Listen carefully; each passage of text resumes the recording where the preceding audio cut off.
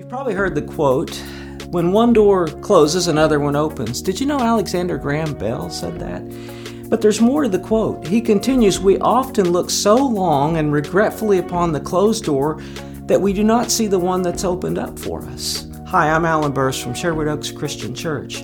I've learned to be careful about closed doors and cautious generally about the past. Look at it, learn from it, make things right if you can, repent, forgive, whatever you need to do, and then move on.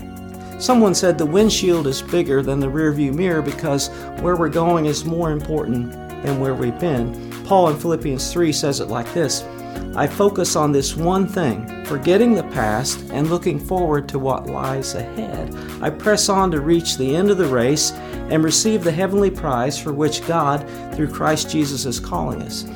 I hope you have a great forward-looking day.